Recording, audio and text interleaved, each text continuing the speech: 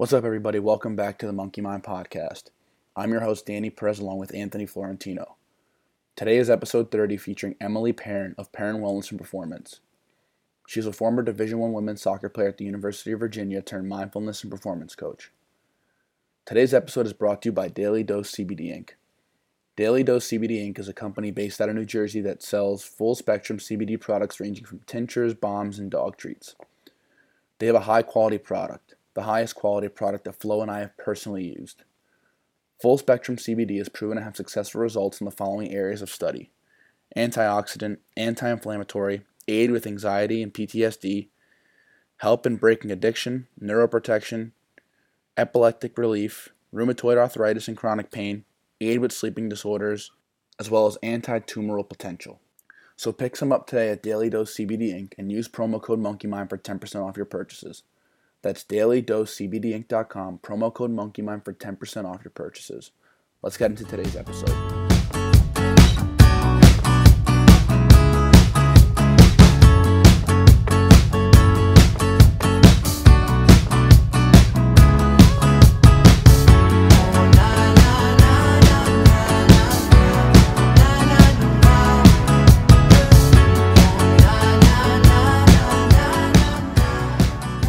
Yeah, today we have on Emily Perrin.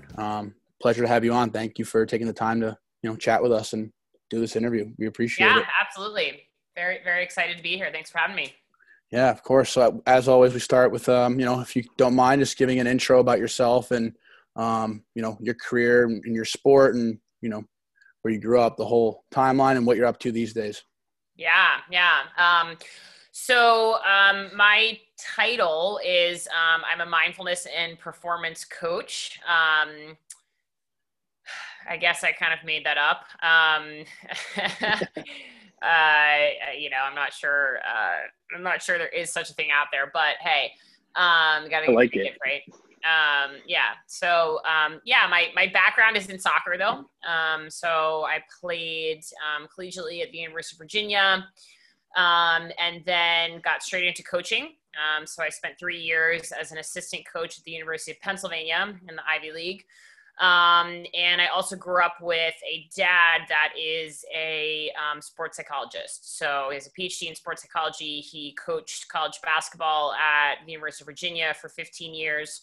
Has spent about roughly 10 years in and out of the NBA, scouting and doing sports psych stuff. And he's been to 2 World Cups with the U.S. men's national team. So I very much grew up with an understanding of what this world was about. And so when I got into the college game coaching, I really found that very little of what I loved was the X's and O's of soccer. I mean, I will always love the sport, but where I really wanted to make an impact and start to work with kids was a lot of the off the field stuff. And that became really apparent, I think, in the Ivy League. It's definitely a different type of experience because of the academic rigor. Kind of twofold. I mean, I think since I was, a little kid, 4 or 5 years old, have always just really struggled with my own, just kind of journey of chronic anxiety and panic attacks, and have had some bouts of really, really intense experiences, that have really, put me at rock bottom. I've been in inpatient psychiatric care twice in my life. And, I really know what it's like to be really high functioning, this is something that I do a lot of research in stigma and mental health work. And so the common misconception is that, if you're there in terms of anxiety and just kind of overwhelm and stress, then you're not functioning, right? Well, that's not quite true. You can be very high functioning and still have an intense amount of mental health issues. And so, a lot of, and especially in the elite athlete society, it's very common that, hey, you've got really high functioning athletes that are doing actually very well on and off the field, but still have a lot going on in terms of mental health and well-being. So I think I was definitely one of those kids. And yeah, when the second round of psychiatric care, which was enough to almost kill me, I really just kind of took a hard look at my life and said, I've got to figure this out. And so I turned to yoga and I turned to meditation and mindfulness, and breath work, and really dove into, first and foremost, my own journey, to really heal myself. But about 3 or 4 months into it, I really just kind of like had this epiphany that like, holy shit, if I had just had these tools, had these practices, had this knowledge, this awareness, as a kid, as a high school athlete, as a college athlete, as a college coach, I believe that not only would I have been a different athlete, a better athlete, I think I would have hit my full potential, but I also just would have been a freaking better human, right? I would have been happier. I would have had more joy. I would have really been able to live my life. And so, yeah, I just kind of had this like aha moment that was like, holy shit, this is my life's mission. And so, quit my sales job. I was working just like a generic sales job for a sports company, and it was like just kind of like 2 sheets to win. All right, peace out. Just kind of like dove in to get my yoga certification. I did Duke's integrative health coaching program. I studied with a Buddhist, well, he was a former Buddhist monk. He came out of monastery to teach teachers, so people like me that want to teach mindfulness meditation, but he also does stuff with the Golden State Warriors, which is really cool. So I studied with him, and then I'm now back in grad school full-time as well, becoming what's called an LCSW, so licensed clinical social worker. So really what I do is I study social problems, right? Mental health is a social problem. And I really do the research and look at what has gotten us to the social problem. So I look at trends, I look at all of that stuff. But then also you look at, okay, well now how do we attack it? But how do we attack it on all levels, right? So like the one-on-one, small like team settings, but also like large scale programming, which is something I'm really interested in. So, basically what I have created with my own personal business is kind of a mixed and a very holistic approach to performance enhancement, right? So I really work with players, to the root of who they are. And if you get them thinking more mindfully as a human, they're inherently going to think more mindfully as an athlete, and they're going to move more mindfully as an athlete, right? So it's just this way of training the brain. And so that is what I do. That is how I work with athletes while being in school full time. All right, that's a lot. I have a lot of questions that just rose. Let's go for it. All right. So really quickly, what you mentioned one thing that was kind of intrigued me. You said that mental illness is a social problem. So can you just kind of dive into that specifically, what exactly that means? Yeah. So when you look at social problem, right, you're looking at a large scale event issue that affects a lot of people. That's the most simplistic way that you could put it, right? Okay. So think of like, all right, I'll give you some like very common examples of like social problems, right, that affect large amounts of people. Sex trafficking is one. God, we're dealing with one of the most, the largest social problems there is. Racism is one, right? Oppression, bias, right? All of that stuff. So I really believe that mental health and the mental health stigma is a large-scale social problem, and I think it is even more of an issue within this elite athlete society because of the stigma that is attached to it. And when you really start to look at the numbers of like really like realistically of how many people are competing at the the collegiate level, but also that like early pro level. So like if you take like all of the leagues in the United States, or the major ones, right? But then you look at the actual numbers of reported mental health issues, like it's clinically significant. Okay. It's hovering around that like 1 in 4, 1 in 5, 1 in 3 potentially. Okay. And that is, I believe, even like this issue is even probably underreported, because the problem with most of these and how they gather data is self-report. All right. And what we know about elite athletes is half the time they're not reporting because they don't want to report, right? Because they don't want people to know that they have an issue. So I really don't believe that that even scratches the surface of how much of a problem this actually is. So yeah, does that kind of help explain the issue of social problem? Yeah, no, definitely. Cool. I think, go ahead, Flo. No, I've I've always like known people myself have struggled with mental illness, and to have this the first time, like actually think about it as a social problem and whatnot, like it's just wild to think about because I've never thought about it as the same kind of situation as racism and what you were saying because Mm-hmm. of whatever reason, but it's just wild to think about because now that I am, it's like, holy shit, like Yeah. it So really is. let's look at it this way, okay? So let's look at what's happening in our country with race, okay? And so what people, and sadly, what people are just starting to realize is that like, oh, well, this is a system issue, right? Like the system that our country was built on, okay, literally was designed to promote racism, right? If you think about it, all right. Well, in my opinion, at least, right. This is a systemic, like racism is a systemic issue. Okay. But what are all, like, there's a lot that leads into that, right? So let's look at mental health. Okay. Let's go all the way back to, I mean, like Greek mythology ages, Middle Ages. Okay.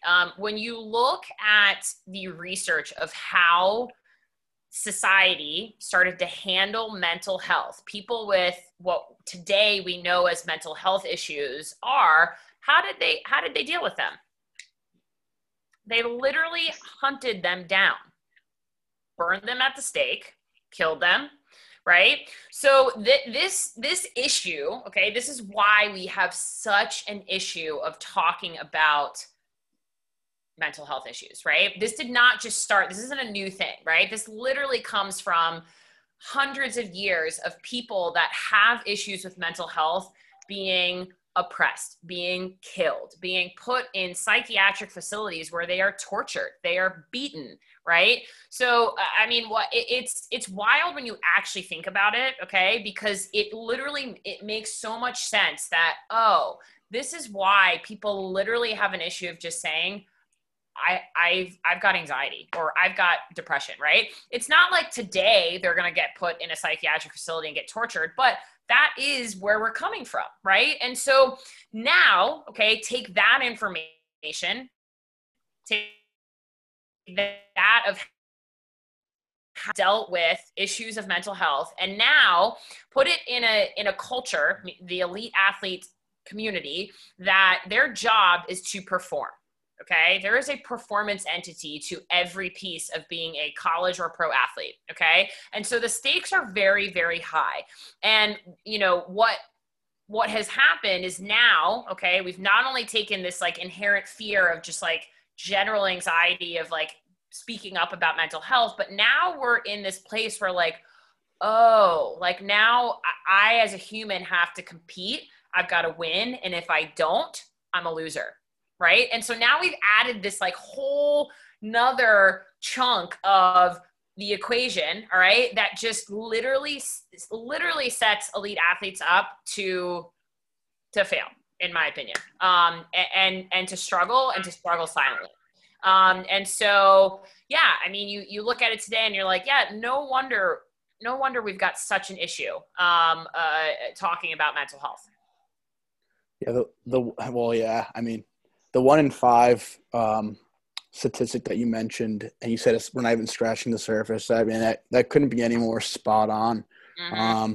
like Flo and I have talked about it. I think we might have mentioned on previous episodes, but just about how, I've first found out about other people by joking about it myself. Like I'm very like open with it. Like I'll like joke with some buddies and stuff like that. And like, they'll kind of be like, oh, no way. Like by me mentioning that I kind of suffered from something, it kind of opened the door for them to feel more comfortable. Yeah. And then this happened over a time period here. And I told Flo, I started to realize that like, it's almost as if you don't have something going on. You're the outlier. I feel like there's more people that have. Like, I mean, in the year 2020, absolutely. Yeah, for sure. Yeah. But I mean, I just feel like it's not scratching the surface is just an understatement. I feel like there's majority of athletes out there have something going on and people regardless. So, I think that's a great point that you brought up, but like the system that it is, it's kind of setting up to fail. And, it is a lot of pressure, which is something we always talk about. There's pressures from every single angle, from, expectations to perform athletically, academically, and then, you have social lives, and, that's a whole other issue that everyone's just trying to juggle. And that's why it can be overwhelming. But yeah, I mean, that's why we talk about how it's okay to not be okay, because it's okay to, have these feelings, because they're completely normal with how much we have to deal with. Yeah. And then, so you talked about how you're big on, one of the things you practice and that you try and teach is, or that you do teach, is about meditation and mindfulness. So I want to talk about that and dive into that specifically. I think mindfulness is kind of a word that gets dropped a lot. Buzzword these days. It's a buzzword, but I want to hear it from the professional source. What is mindfulness? Because I think let's just set the record straight here. Yeah. So the working definition that I use comes from a guy named Jon Kabat-Zinn, that he's really kind of regarded as like the guy that brought mainstream mindfulness to the United States. Okay. So it is an old Eastern Buddhist and Hindu, practice that really means that we are paying attention, but it's in a very particular way. So most people associate mindfulness with like, okay, like if someone was going to ask you simply like to tie your shoe mindfully, right? Like we would know that that's like, oh, okay, like pay attention, right? But there's another layer to it. So it's kind of like with the intention to very much in the here and now, so in the present moment, really be with, all right, and understand our experience, but do it without judgment. And that is the piece that people really don't understand. So it is this very friendly, more curiosity than judgment point of view. And the reason for that is because we live with so much negativity. So our brains are literally wired to work against us.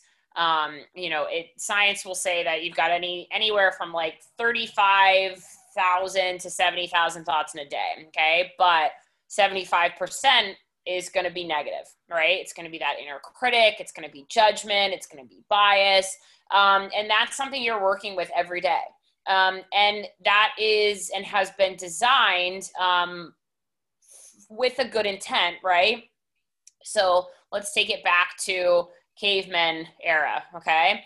So, when we as a human species were cavemen, we needed to be on edge, right? It was better for our brains to assume that there was a tiger behind a rock than take a chance and die. Right. And so we needed that kind of more skeptical, like always on edge. But what people don't realize is that the brain, it works on a feedback loop. So the external world shapes our brain and our minds have thoughts about that, which then affects how we perceive the world. And then the cycle starts again. And so you have to think about it. Well, as cavemen, they were always kind of thinking that there's a tiger behind the rock, what's going to happen, right? They're going to automatically be on a more kind of on edge negative feedback loop.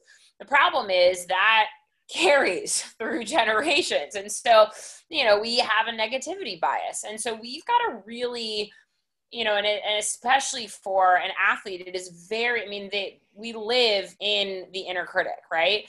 And that typically follows us off the field and into our day-to-day life. Okay. And so we constantly walk around with somewhat of a negative lens. And so mindfulness is, a quality that you can be, right? You can be mindful, but it is also something that you can train. So you can train yourself to be more mindful. And so what we know is that with this type of training, we can absolutely physiologically change the brain. We can literally rewire our brain so that they start to work more for us, less against us. And so that is very much what I do with athletes. And, the reason for that is because I really have seen and saw the transformation in my own life, and just being able to, live in a space where you're not as controlled by your thoughts, and you have an understanding of what's going on up here so that you can rework your brain. And so that is what I do. Does that help explain mindfulness? Oh, yeah. Yeah, cool. Absolutely. No, definitely. So what are some of the ways that you teach that rewiring? How do you go about rewiring?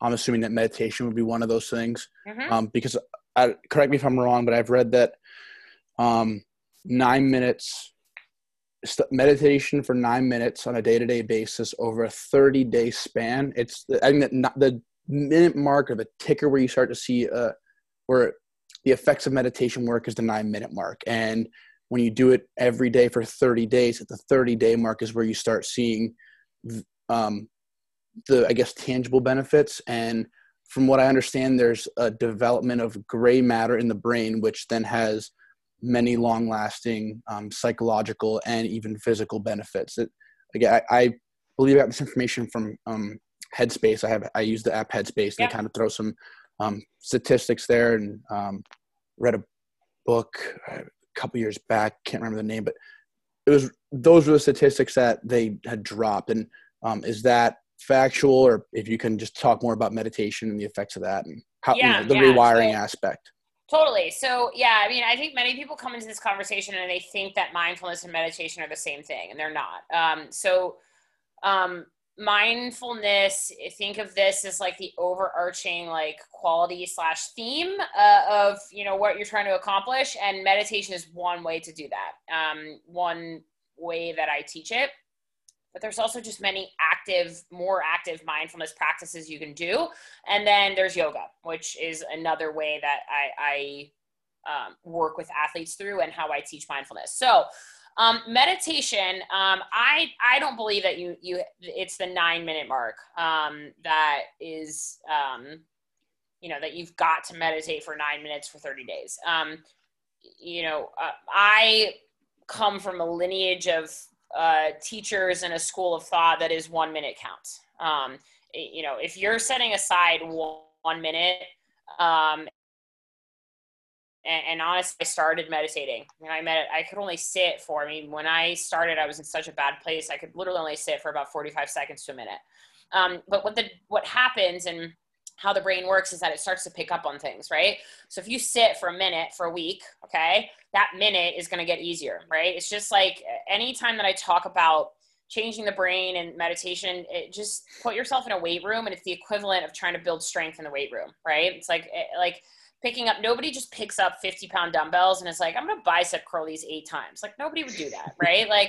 Unless you're stupid. They pick up 10 pounds and they do 3 sets of 15 for 2 weeks. And then they bump up and they're like, okay, now I'm going to do, 3 sets of 8, right? And there's a method to the madness and how you work up to that, right? It's the same thing here. And so, my meditation journey was I did 1 minute for a week, and I was like, okay, 2 minutes. And then I was like, okay, if I can do 2 minutes, I can do 5 minutes.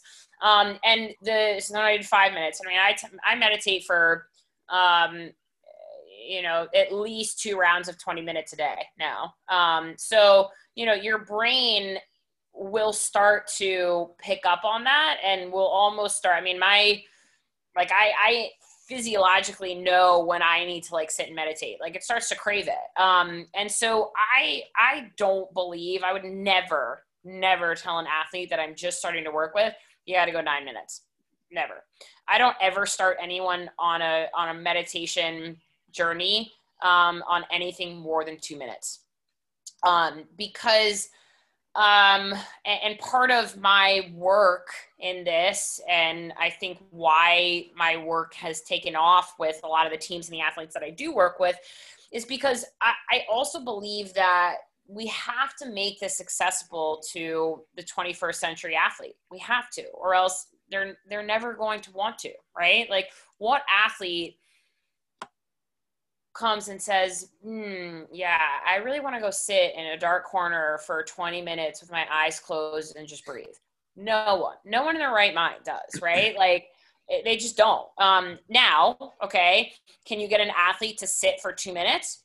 Absolutely, right? I always make the bargain. Take it out of your Instagram time, right? Like, I mean, how much mindless scrolling do we do on Instagram, right? You can take 2 minutes out of your day, right? That 2 minutes is going to start to bleed to 5 minutes. That 5 minutes is going to start to bleed to 10 minutes. And so I don't ever start anyone out on something more than 2 or 3 minutes. Now, do I believe that it is something that you have to do daily and you have to stick to it? Yes. Okay. That is, and science shows that, yes, it has to be, again, it's the same thing as like physical training, right? Nobody goes out and like runs a mile and then like 3 weeks later after not doing anything is like, I'm going to go run that same mile and get that same time, right? Like, no, right? You have to, the training element has to be there. And so, yes, it is something that I very much am like, you got to make a daily habit of this, because that is what the brain loves habit. The brain loves patterns. Okay. Think of it this way, like the stuff that you think about a lot and you like, and it lights your soul on fire. Think of those neural pathways as like a 6-lane highway. Okay. They're freaking strong, right? And those cars are moving on those neural pathways. Okay. The thoughts that are like brand new and just coming into our brain, they're like a 2-road highway. And so what I tell people is that you've got to start to make the habit of meditation that 6-lane highway. Like, you just do, right? Like, so, for me, it's like, I know every single morning when I get up, okay, I go get water, I go start my coffee, I go sit on the couch, meditate. At least 10 minutes, okay? Depending on how crazy my morning is. Sometimes I sit for 20 minutes, sometimes 30, okay? Every single night. I get in bed, okay? I do bring my phone with me because I like to, I use an app to meditate. Last 15 minutes before I kind of transition into, if I'm going to read or do whatever, like I'm meditating, right? And so I very much like help players create a schedule with this, right? It very much is, you got to be diligent with it, because that's what the brain picks up on. So, your facts and what you stated, yeah, it's yes and no, right? I think there's also been studies that have shown, that people go into like intensive meditation, retreats or seminars. I mean, they're seeing improvements in 4 weeks. So, and part of the issue is that we need more research. We need more studies done on it. But all in all, you're on the right track with that. Yeah. You said you had an experience with a Buddhist monk, I believe that he was a Buddhist monk, correct? What was that experience like, and what exactly did you learn from him? Yeah, so his name is Sean Fargo. He was a Buddhist monk. He was in monastery and came out, left that world to come and teach teachers. So he teaches people like me that want to teach mindfulness meditation. But, I think there's a lot of people that, whether they have yoga certifications or whatever, they move in this space, and they may not really know what they're doing. And so what I'll say is this, and I think this ties very nicely into mental health, is that what we have to realize is that mental health and well-being is on a spectrum, right? And so the far end of one side of that spectrum is like diagnosable, like things are actually like chemically wrong in the brain, and that's okay. Like there's, right? We're all born to, exactly what we're supposed to be, right? So that's one end of the spectrum. And then the other end of the spectrum is just like dealing with the shit that happens in life, right? That's still mental health and well-being, right? And so what I will say is that, people that move in this space need to be very, very careful, because there are people in the world that don't need to be meditating right now. Absolutely. I am a mindfulness meditation teacher, and there are people in the world that shouldn't be meditating because mentally they are not in a well enough space to be doing these practices. Really where they need to be is in therapy, or they need to be working, so you have to be really, really careful. I mean, we're talking about the mind here. And so, I did a certification. I studied with Sean, and it was, almost a year-long process. And, you read a lot of books, and you spend a lot of time meditating, and you spend a lot of time talking and really processing through things. And then I worked with him to really develop the program that I teach and now use with my athletes. So I've developed kind of a pretty robust kind of like athlete specific mindfulness and meditation programming that is, what I do with a lot of the college teams that I work with, and did with some of the PLL players this summer. So yeah, that's what I did, and yeah, learned a ton. But honestly, like, a lot of this work and a lot of this exploration you learn from practicing, right? You can't be in this work if you're not going to do the work yourself. And so a lot of it is just me on a yoga mat, on a, meditation cushion, really diving into, I genuinely love this work because it keeps me honest. And I learn just as much from my own sessions. I mean, sometimes it's hilarious, and it happens more often than not when I plan a session for a team or an athlete, and I get to the end of it and I'm like, oh man, I should have recorded myself so I could use that for me. And so it really is one of those like just most fulfilling, kind of careers, paths, professions, whatever you want to call it. Again, you just learn a ton from doing the work yourself. Yeah, it's funny you say that, because Danny and I have both said that doing this has been so helpful and beneficial for the both of us, to the point where after every episode we do, we're both just like, oh wow, like yeah. didn't know that, didn't think I could feel like this, or can't believe someone else has the exact same feeling, or wow, I'm gonna try their breathing exercises, or I'm gonna try journaling. And it's just kind of crazy how it all ties in. Everyone, like, the mind's so powerful. But to think that doing something every day, but then you do it with somebody else, can be so beneficial. You learn something about yourself. And, Danny and I have just gone back and forth about, we talk after every episode, we just stay on. It's just like, oh, wow. I know. It's powerful. Like crazy stuff. Yeah. Yeah, totally. Cool. I mean, I'd like to quickly circle back as well, if you feel comfortable, of course, just kind of talking about sort of your journey with your own personal mental health, and, kind of when that started, and, your experience, with getting help, and kind of where you're at now, and some of the things that worked for you and helping you overcome that. And, it's always a work in progress, which is something that both Flo and I talked about, coming to grips with, that it's going to be something that we're going to have to continuously deal with. And, a lot of people need to understand that. And, the work just doesn't stop when you're feeling healthy for a bit. It's going to, you have to keep working. So if you don't mind, just kind of talk about, your experience, and, some of the triggers and some of the ways you cope, and kind of what that was like. Yeah, totally. I mean, I think it's, you make a really good point. It's, it's something that, I kind of equate it to like the maintenance work for an athlete, right? Like foam rolling, stretching, mobility stuff, right? Like that's stuff that like, especially as you get older, you know, especially for some of the pro guys and gals that I work with, like that becomes staple in your routine. And so I really think of a lot of like this mental health and well-being as like, these are staples in your routine. And so that's why I'm a really big advocate of like, look, you don't have to be struggling to work on your brain. Like quite the opposite. You know, you can actually be in a really great place and still practice mindfulness and meditation and yoga.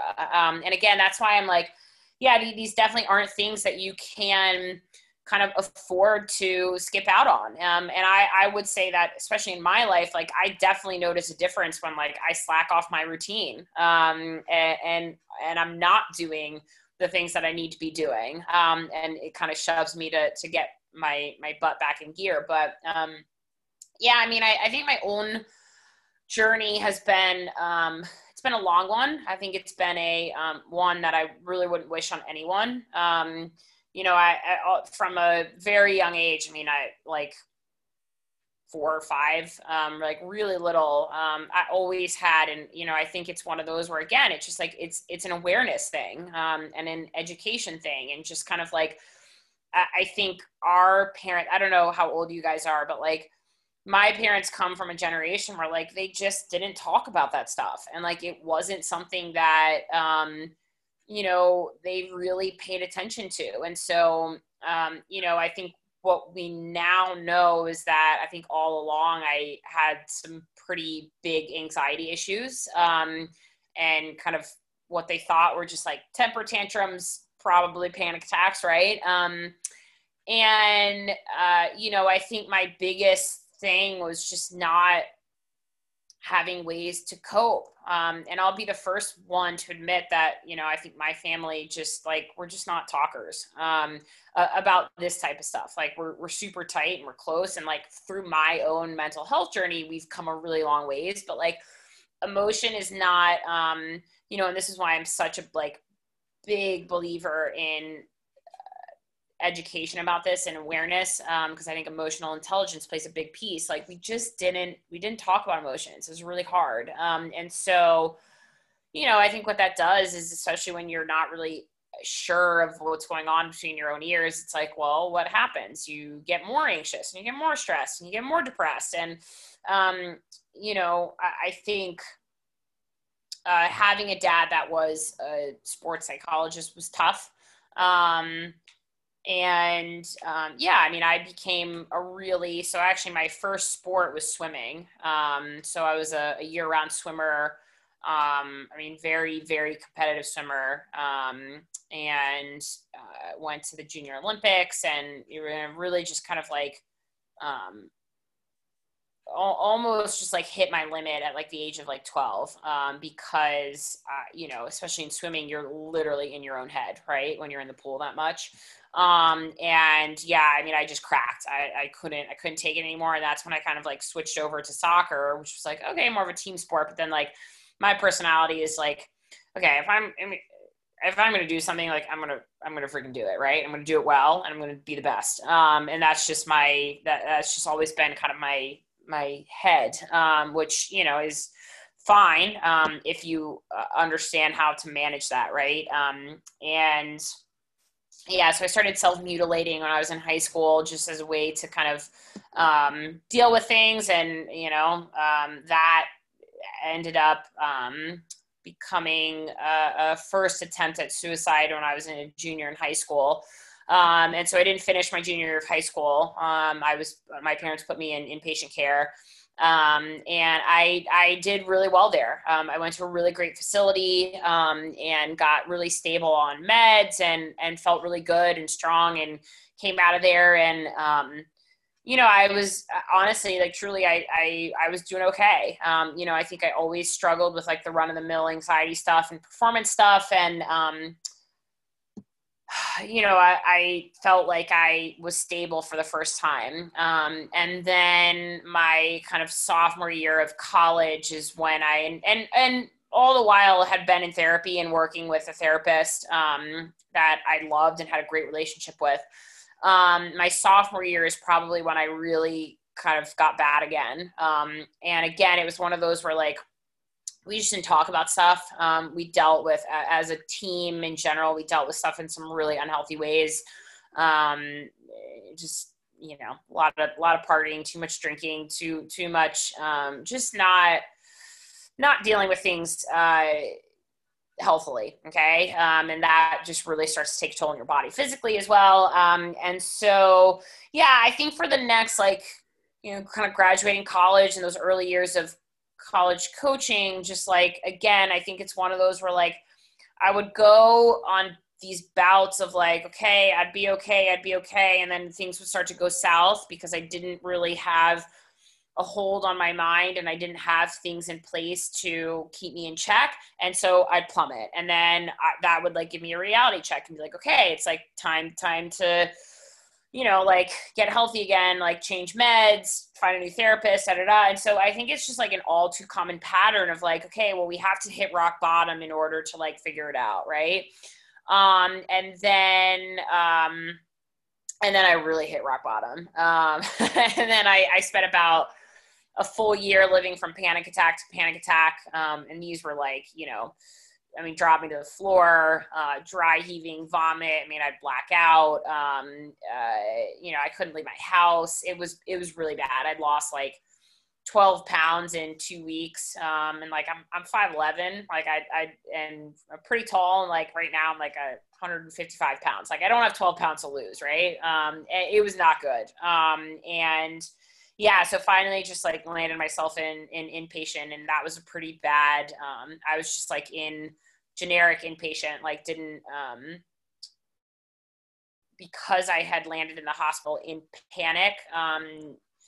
Basically there's a lot of laws around it, but like you basically lose your rights. And so they just kind of put you in a facility, and yeah, it was really bad. It was really scary. I was in there with people that, I mean, were detoxing, and I mean, that's a really, really freaking scary thing to watch somebody detox off heroin and I mean some like serious drugs, like because not only are you like mentally not there, but like physically you're not well. I mean, it was definitely one of the scariest experiences I've ever lived through, and I hopefully will ever live through. But I really like I made it out alive, and like I moved back home for a little bit with my parents, and like yeah, I don't know, there was just something that was like, start meditating. I don't know what's there, but like get on a yoga mat. And, you know, I think my practice has really, again, taken root from this idea of like, I have to get control. And, you know, I think the reality is that we actually have more control than we think we do, but we've got to get ourselves there. Right. You know, there's a famous quote that I love, which is between stimulus and response, there is a space. And in that space lies, you know, our choice. And what people don't know is that like there is a choice in how you respond and react and think certain things. And there's some caveats and some science in there, but the reality is that we do have a lot more power than we think we do. We've just got to train our brain to get to the point where we have that power. And so that's really kind of like what I was on a mission to do. And really, I've always been kind of a kid that like,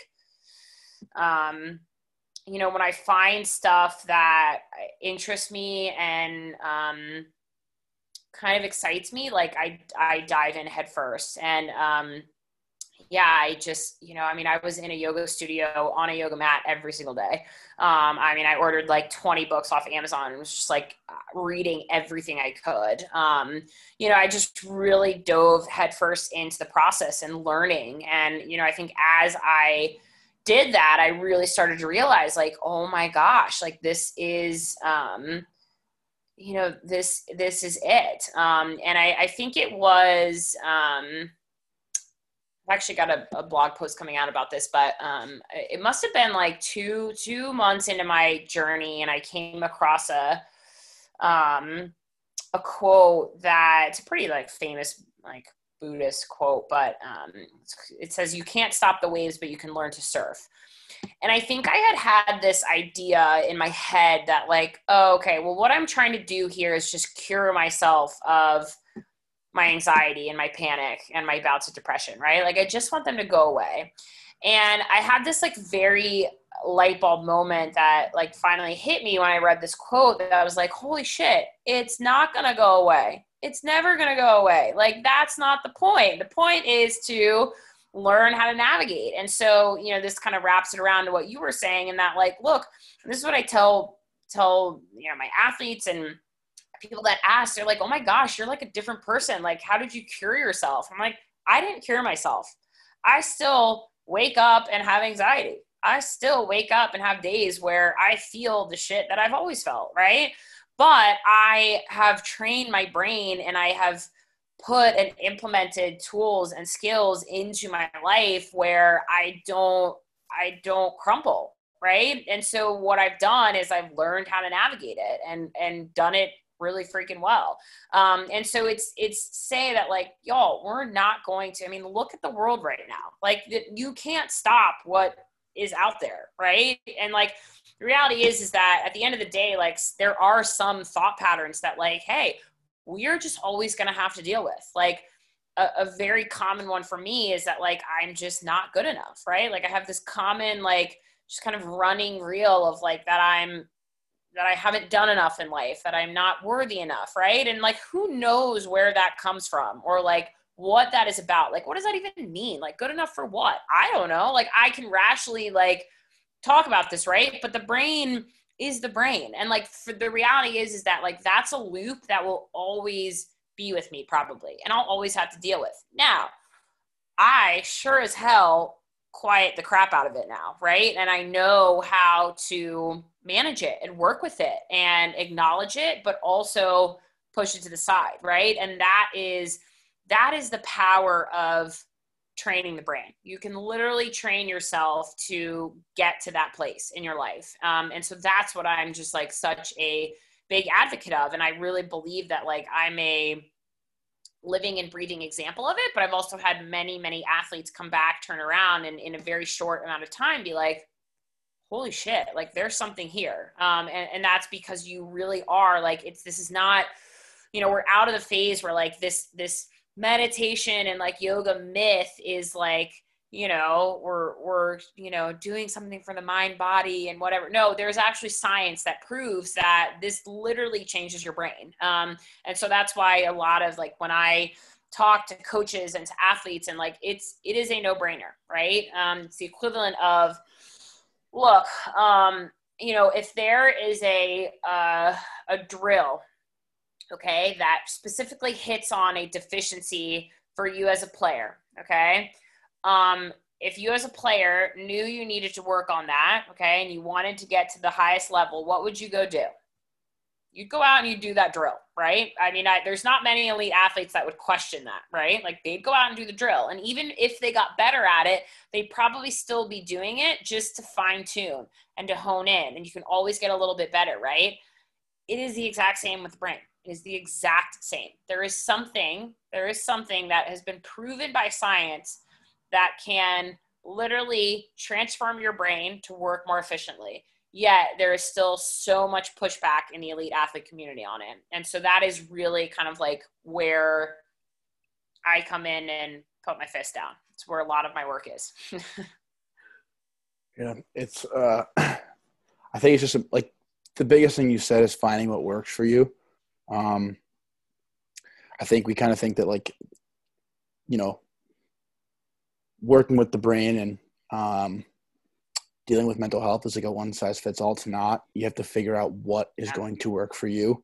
Yeah. And that's the biggest thing. It's being, you know, taking a hard look and realizing like what has worked in the past. What are some things that you need to do that like you said, need to be staples in your routine that are going to get you in the right frame of mind, so to speak, and kind of help quiet that background noise. And I think, so yeah, it's not a one size fits all type of thing. And again, to backtrack what you said about some of the things that you've dealt with, like the dry heaving and blacking out and being on all fours, like I know that experience all too well. And Yeah.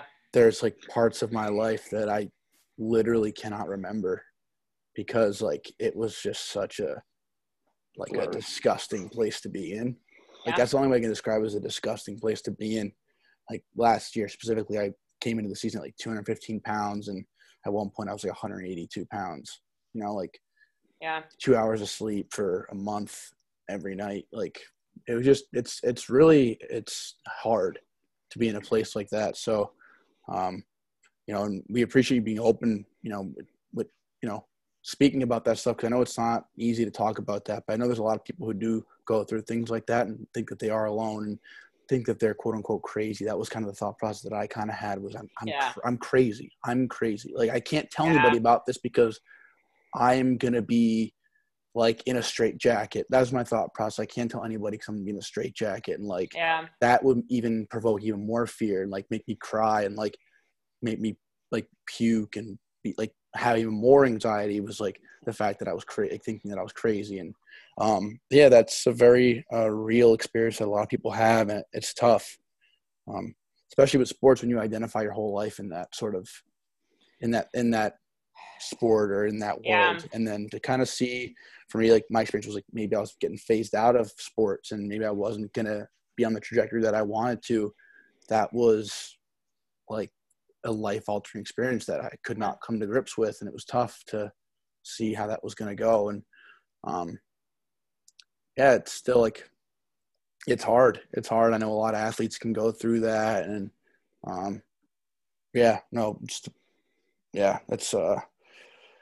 we appreciate you saying that and being open and vulnerable about saying that. So No, likewise. I mean, I think, thank you for sharing just a little bit about your experience as well. I think it's, so much of this also is, and for me, I really resonate with what you're saying about like, in your head, then you start to internalize that like you're crazy, like there is something wrong with me, right? And I think so much is a simple fix of language. And so a lot of, and actually kind of like this next push of, so I finish my quarter. So I'm on the quarter system with school and I finish on the 11th and then I have 2 months off. And kind of, again, I really love developing programming. And so this kind of next phase of programming is all about like, how do we become more mindful about these conversations we have and the language we use regarding mental health and our experiences, right? Because if you think about it, like the word crazy, and again, this gets back to what I was saying about the stigma and the history of like how we've dealt with mental health, right? Like crazy is it has a negative connotation to it. Yet, so many of us who have struggled with mental health, that's how we feel. And that's how we've been categorized. And that's, what we feel like everybody else is seeing and thinking, right? Whereas if we just took the time and we had the knowledge to transition that thought of, I'm experiencing something very real and it's really tough, right? Replace that with crazy and it totally changes your experience. Do you see what I'm saying? Mm-hmm. If I, in those moments, just had the ability to say, breathe, I'm experiencing something really real. These are all emotion is valid. Everything you feel and think is real, right? And so we have to, and so much of, I think mental health is this like devaluing, is that even a word? Devaluing people's experience, right? And the reality is that like, emotion is emotion. Whatever you feel is valid. And so replacing that language of like, I'm crazy, this is wrong, something's wrong with me, with like, this is valid and it's really tough and it really sucks, can drastically change how we perceive mental health, how we ourselves perceive our own mental health, and how we speak about it with others. I think is a really big, and one of the, I actually am giving a talk on Tuesday about this. And I really think a very proactive yet simple approach to tackling mental health, and specifically in the elite athlete community, is this idea of language. And what is the language we're using to talk about both what I'm feeling inside, but also with other people. I think it's massive. I think it's really big. It's a really big piece of the puzzle.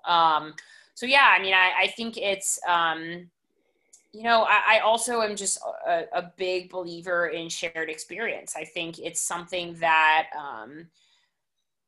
connects people. I think it allows us to see that we're not alone, right? I mean, again, it's, that if you really go back to the data and the facts on this, right? And I use this, and I think it's really useful, especially in a team setting, to have a team, like an athletic team, say, like, look around, right? If I'm telling you that the statistic, okay, is that 1 in 5 people, roughly 1 in 4 college athletes, okay, will struggle with some form of mental health, look around.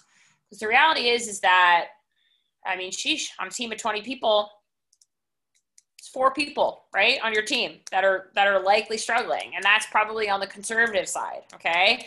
And so, you have to realize that, like, gosh, we're not alone in this. Yet, time after time, we choose I shouldn't say we choose. That's bad language.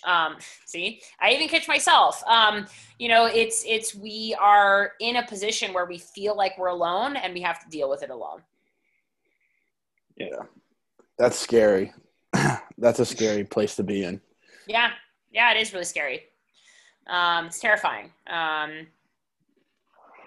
Yeah. And you also don't ever know what somebody else's support system is, right? So, I mean, I was really lucky in that my family was very in tune to what was going on, even though I was really struggling, and knew exactly what I needed, and was like, dropped everything to help me. But that's pretty rare, Yeah. I mean, not everybody has that. And so you just don't, like, you never know what, you never know what somebody's dealing with. So. That's somebody told me this, well, I've heard it before, but they really stressed it the other day. They said mental illness has no caste, which obviously it's, always treat people kindly just because you never know what they're going through. But hearing mental illness has no caste was just very informing, I guess you could say. But all the episodes we've had have been people telling their story and whatnot. But tonight was probably the most informing statistically with you, but also having you tell your story was, very grateful for that. So thank you for that. And then thank absolutely. you for, teaching me as much as you did, because, all those stats and different, what even little things like, you're not going to start somebody with 9 minutes of meditation, just something like that. Cause I just started box breathing. Yeah. And, my attention span is like a little kid. I see a butterfly or something, I'm going after it. But very normal. Mine is too. Yeah. No, but I appreciate you coming on, not only helping other people, but to tell your story. I'm very grateful for that. So thank you again. Yeah. I think the phrase I like I like that phrase. I have not heard that, but I use mental health doesn't discriminate. It doesn't, right? Seriously. And so it's that idea that, like, you can absolutely be mentally tough and struggle with mental health issues, right? It doesn't discriminate. And so, yeah, that's a really important concept to grasp. It just, people that have it all together sometimes don't have it all together. So yeah. And absolutely, again, I'm a huge, I really believe in the power of sharing stories. So yeah, I always try to, I'm pretty it's my complete kind of story is on the internet anyway, so anyone could read about it. But I believe that's needed. I think we need more of that. I think we need to maybe not normalize. I wouldn't ever say that we need to normalize my experience, right? I would never wish what I've been through on someone else. But I think we need to normalize the sharing component and the conversation about it. So absolutely, my pleasure. Yeah. Oh, we don't want to take up too much of your time. So thank you again for coming on. For those listening, how could they get in touch with you? And you said you have a blog. If maybe just if you prefer to drop your social media and where they can read your blog and some other information they can get from you. Totally, yeah. So I'm pretty easy to find. So probably the most central location for anything and everything blog and everything is just my business. So perrinwellnessandperformance.com.